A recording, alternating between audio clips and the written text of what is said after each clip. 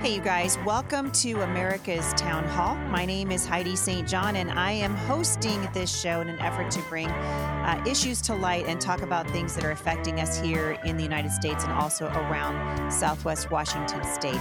A couple of days ago, I did an interview with my friend Sean Morris. He immigrated here from Australia. And rather than re-record another show with him, I'm going to go ahead and just air part 2. If you want to hear part 1 of this interview, you can go to my other podcast, Off the Bench with Heidi St. John. That podcast aired originally on Wednesday, the 20th of October. So that's the first day. And then today, Thursday, the second half aired. And so this is a conversation that we need to be having in Southwest Washington State. Jaime Herrera Beutler has voted recently for a bill that would include red flag laws that would control our ability to have weapons in our homes to defend ourselves. And you know what? We don't need anyone's permission.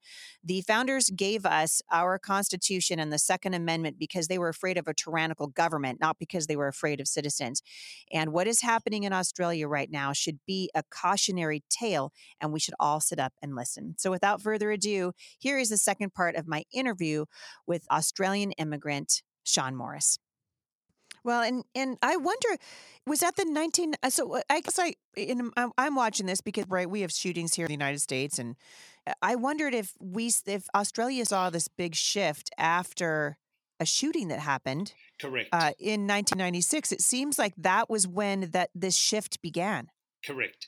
And that's when I started engaging Australia quite significantly. That led to us then moving in 2005. And it's interesting you say that because it was around that time that I'd started traveling to Australia, preaching and teaching. In fact, we planted our first church out of actually Austria. We sent a team down to Sydney and planted our first church.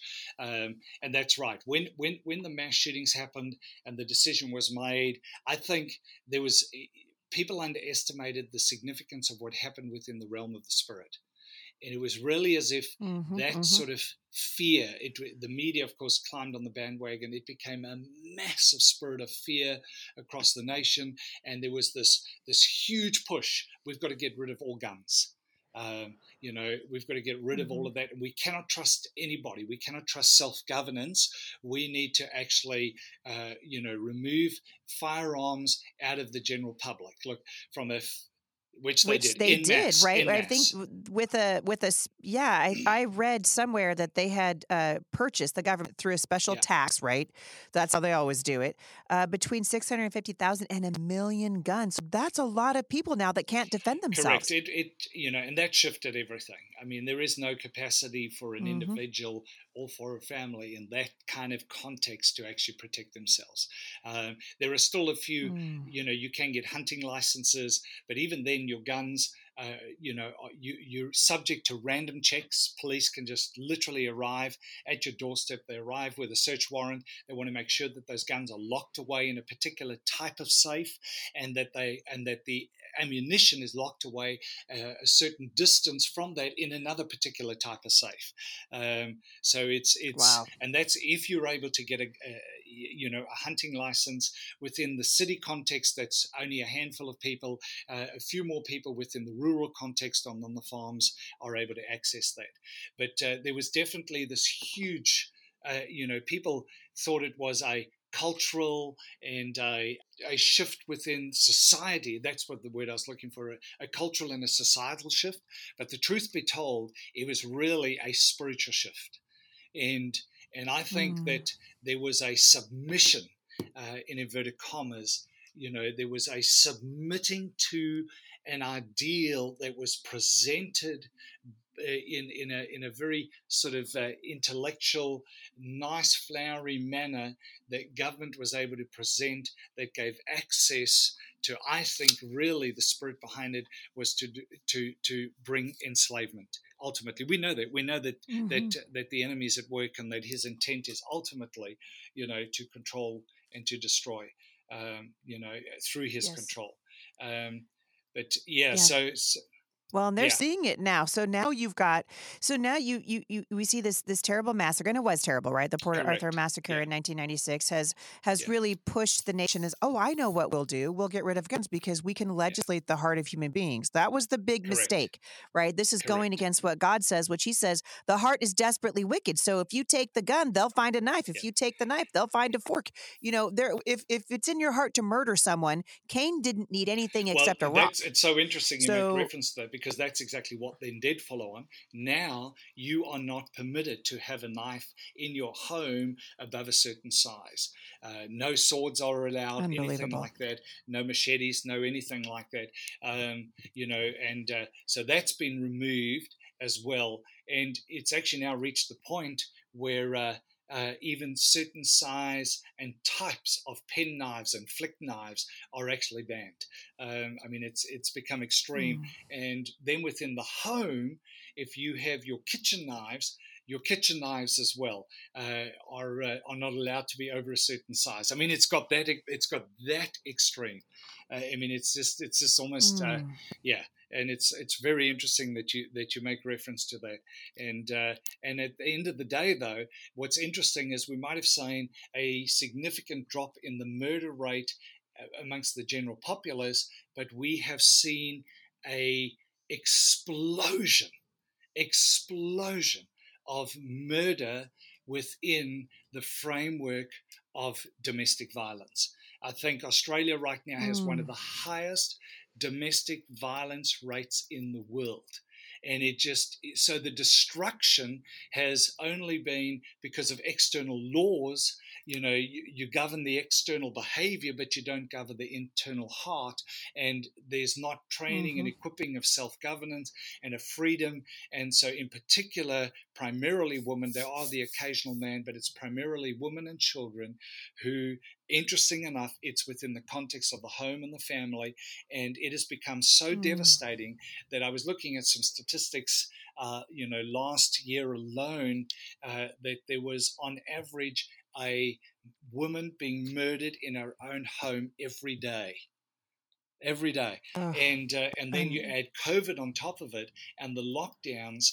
And for example, there was one particular day in Melbourne this year when the second lockdown was announced that the child suicide lines experienced I stand corrected on it, but it was, I think, almost in the region of a couple of 1,000% increase in calls for help in one day alone. wow. Yeah.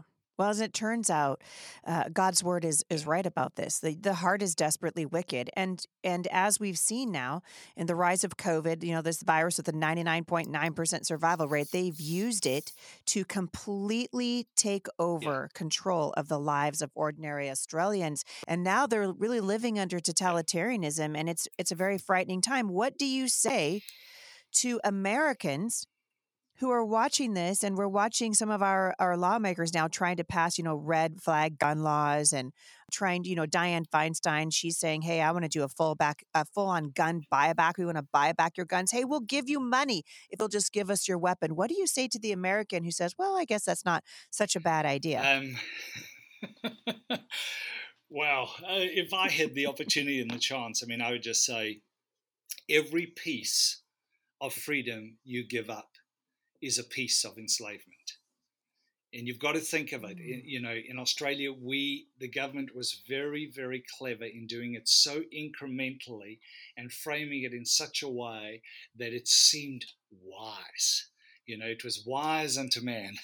It seemed as if it was wisdom. But Yes. as we know, Scripture says that the wisdom from above and gives all the characteristics of it. It's pure, it's peaceable. But the wisdom from below, Scripture actually teaches us, that it's demonic and it's destructive, and Mm. it might seem wise at the time. And I think my encouragement to Americans is you cannot give up a millimeter. You give up a millimeter, you've given up a Mm. yard. You give up a foot, you give up a mile. I mean, because what happens is in the process of, I think, us, really the word is we're retreating. In the process of retreating, we're not just merely, giving the ground that we've retreated from.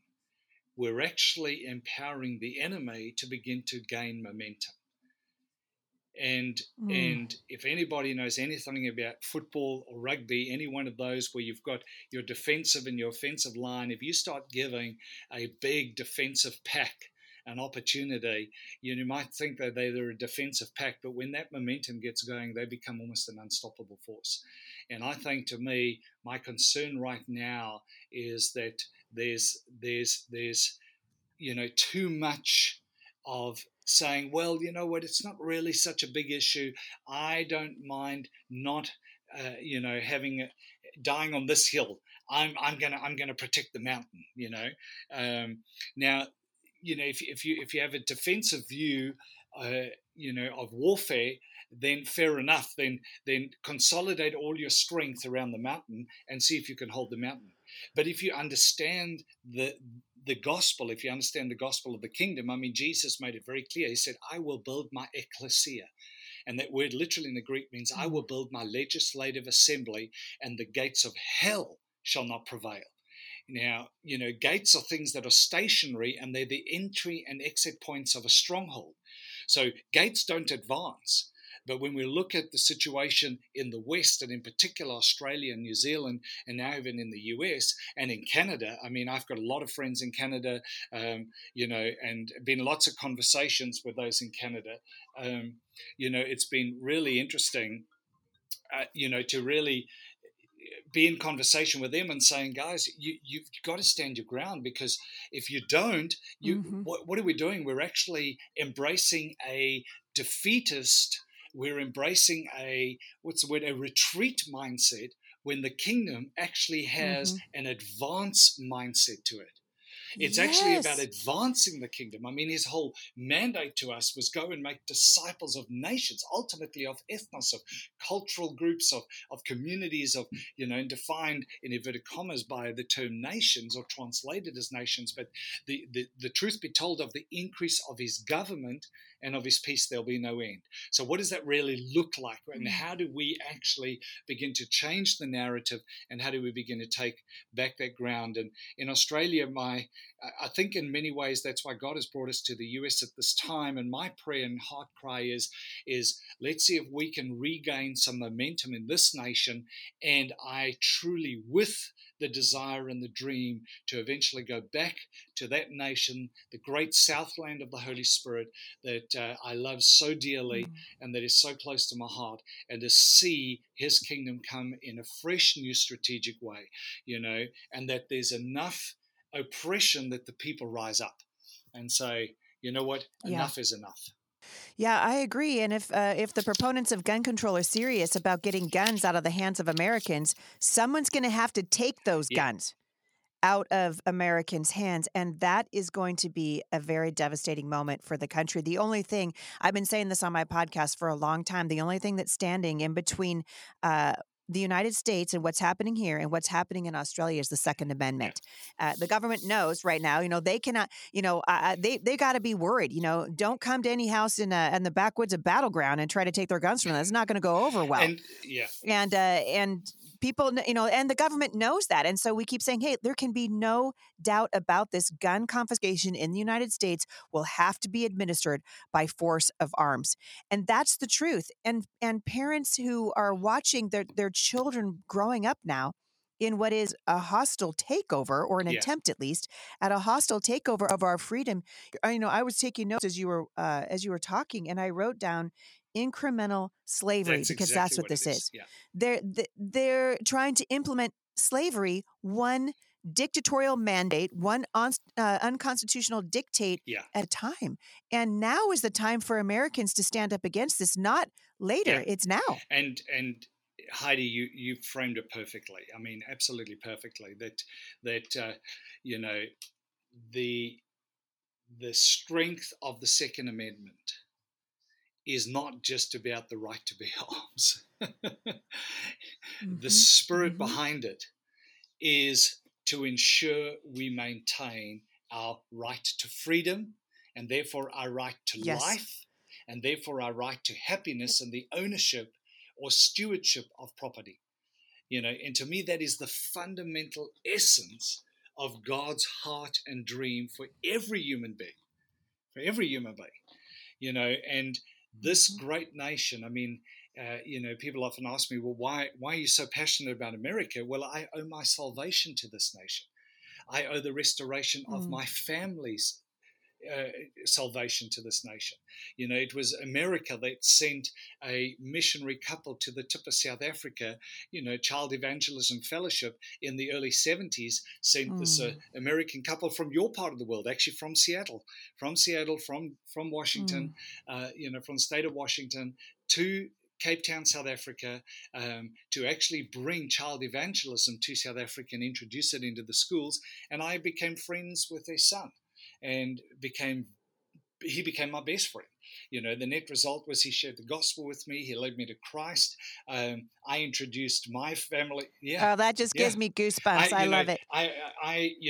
He led me to Christ. I introduced my family to his family, and his family to my family. And I saw a restoration work where generations, and then eventually I became the pastor of my parents and my grandparents. I was able to lead my grandparents to Christ. I was able to baptize them.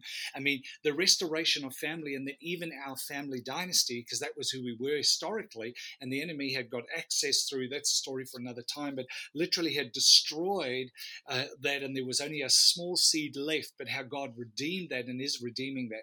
So I look at America and I say, we as a family would not even be who we are today. I wouldn't be who I am today if it wasn't for this nation.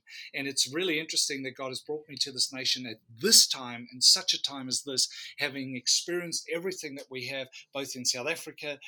Trudy and I were involved with a number of significant things that happened in the transition period in the late 80s and the early 90s in South Africa, then to Austria, Germany, Switzerland, then to New Zealand and Australia, and now to the US, and sort of saying, wow, you've almost taken us around the globe to give us an insight and an understanding, and to see how, and in all of those nations, we got involved in politics at a certain level, Yep. Wait, are you telling me that Christians can be involved in politics and that's okay? Well, is that what you're saying? I mean, I'm not telling you they can be. Thank you. I'm telling you that they are mandated to be. Yes. I mean, politics, the very nature of what it's talking about is the governance of a people and the governance of a community, the governance of a nation. And if we're not involved, then we know exactly who's going to govern. So the question is who do you want governing? Yes. Not whether and I think that's the failure and the misunderstanding of the last 50 years, in particular of evangelicalism, is that somehow politics is dirty. Yeah, because dirty people are in it. Politics is like money. I say to people, money carries no personality and no characteristic. It takes on the characteristics, the values, and the personality of the person who has it. And politics is exactly the same.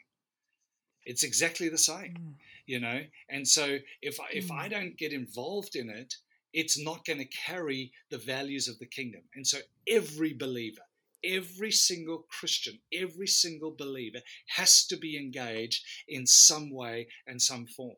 And, at the very least, they have to vote. I mean, to me, that is a biblical responsibility.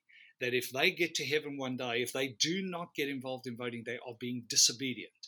I believe that absolutely categorically, they're being disobedient. But beyond that, we can all get involved in some form, especially at a local level. And I think there's often a failure to understand. Everybody's so caught up with the national narrative, but the amount of power that can be exercised, the amount of influence, the amount of engagement that can happen at a local level is truly profound. And I think God communicates that to us by how often he talks about cities and communities and cities, cities and communities, communities and cities. And I think that we fail to understand what a significant impact and influence we can have. And what is interesting is the latest statistics show that around 60, I think it's somewhere between 62 and 68% of the American population are not in the major metroplexes. What that tells me is the majority of Americans are still found in smaller cities, towns, and rural regions. And that is still where a level of conservatism and a level of biblical, values exists. And if we really become intentional and strategic, and it's where the family still carries significant value. If we can get behind that, I think we will again awaken and mobilize an unstoppable force, and we will see America step back into its full creative design and purpose in God. Well, and I think, I mean, this has been one of my favorite interviews of all time. You have just ascended to the top 10 because I Well, think you that's did. saying a lot. I got like 18, I mean, 1,800 of well, these Heidi, episodes out there, but really, I'll, I feel overwhelmed and humbled. I mean that well, sincerely. we need Absolutely. more people of faith who know the Lord Jesus and have demonstrated a lifetime, really, of walking with him, who know his word, who have been unashamed to proclaim it, to step out in front and say Christians are mandated to the political sphere. Because when we stepped Yeah, out, evil filled the vacuum. And that is what absolutely. will always happen. And so I appreciate you boldly proclaiming that. I'm going to have you back again, and we're going to get, because there's so many things. I wrote down so many things and I'm out of time for today, but where can people find you online? They can find me at present at seanmorris.live. So it's a very simple website, seanmorris.live. There's an opportunity to engage with me. And we really know that God has brought us to this nation at such a time as this. And you really used our son. Our son's a sophomore in high school, and he's just been recruited by one of the top basketball academies in the nation. So we Oh, did. Deeply honored and blessed and proud, and he loves the Lord. He knows that ultimately his view is God. Dad, I know what God's called me to do, and that is to carry on the mantle that He's put on your life. But if He wants to use basketball to give me a platform of come influence, on. I've said to Jesus, I'm happy either way. I I mean, love it. isn't that I awesome? love it. Yeah. Oh, it's so good. Sean So Morris, it just honestly just a joy to talk with you. And we're going to get you back on here again and very, very shortly because there's so many things I want to continue this conversation about. But I just want to thank you so much for coming on and for encouraging there's going to be almost 1 million people that listen to this. So thank you so much for coming on and encouraging them to get off the bench and onto the battlefield. Freedom is worth fighting for, and it God's is. people need to be at the front of this thing. So thank you so much It for is. joining me. Well, it has been a joy and a true honor, Heidi, and all your listeners. And I truly believe that we have the opportunity, because the battle lines have become so clear, we now have an opportunity to step up with absolute confidence, courage, knowing that we are blessed and favored of God and that we carry the kingdom. And we will Mm. see His kingdom come and His will done in this amazing nation, and see it fulfill God's purpose. So thank you Mm. so much. God bless you all. And it was just a great time to be with you on this podcast. Thank you for coming. You guys want more information about Sean Morris and his ministry, you can go to seanmorris.live. I will link back to that in the show notes today. I hope you will share this podcast far and wide. If there's anyone in your life who says, hey, Christians shouldn't be in politics and it doesn't really matter if we have access to guns or not, these are issues that the Christian community needs to engage in, and we've got to do it right now. So I hope you guys have been enjoying this. As usual, please leave reviews for the show over at iTunes, and I will see you back here tomorrow at the intersection of faith and culture.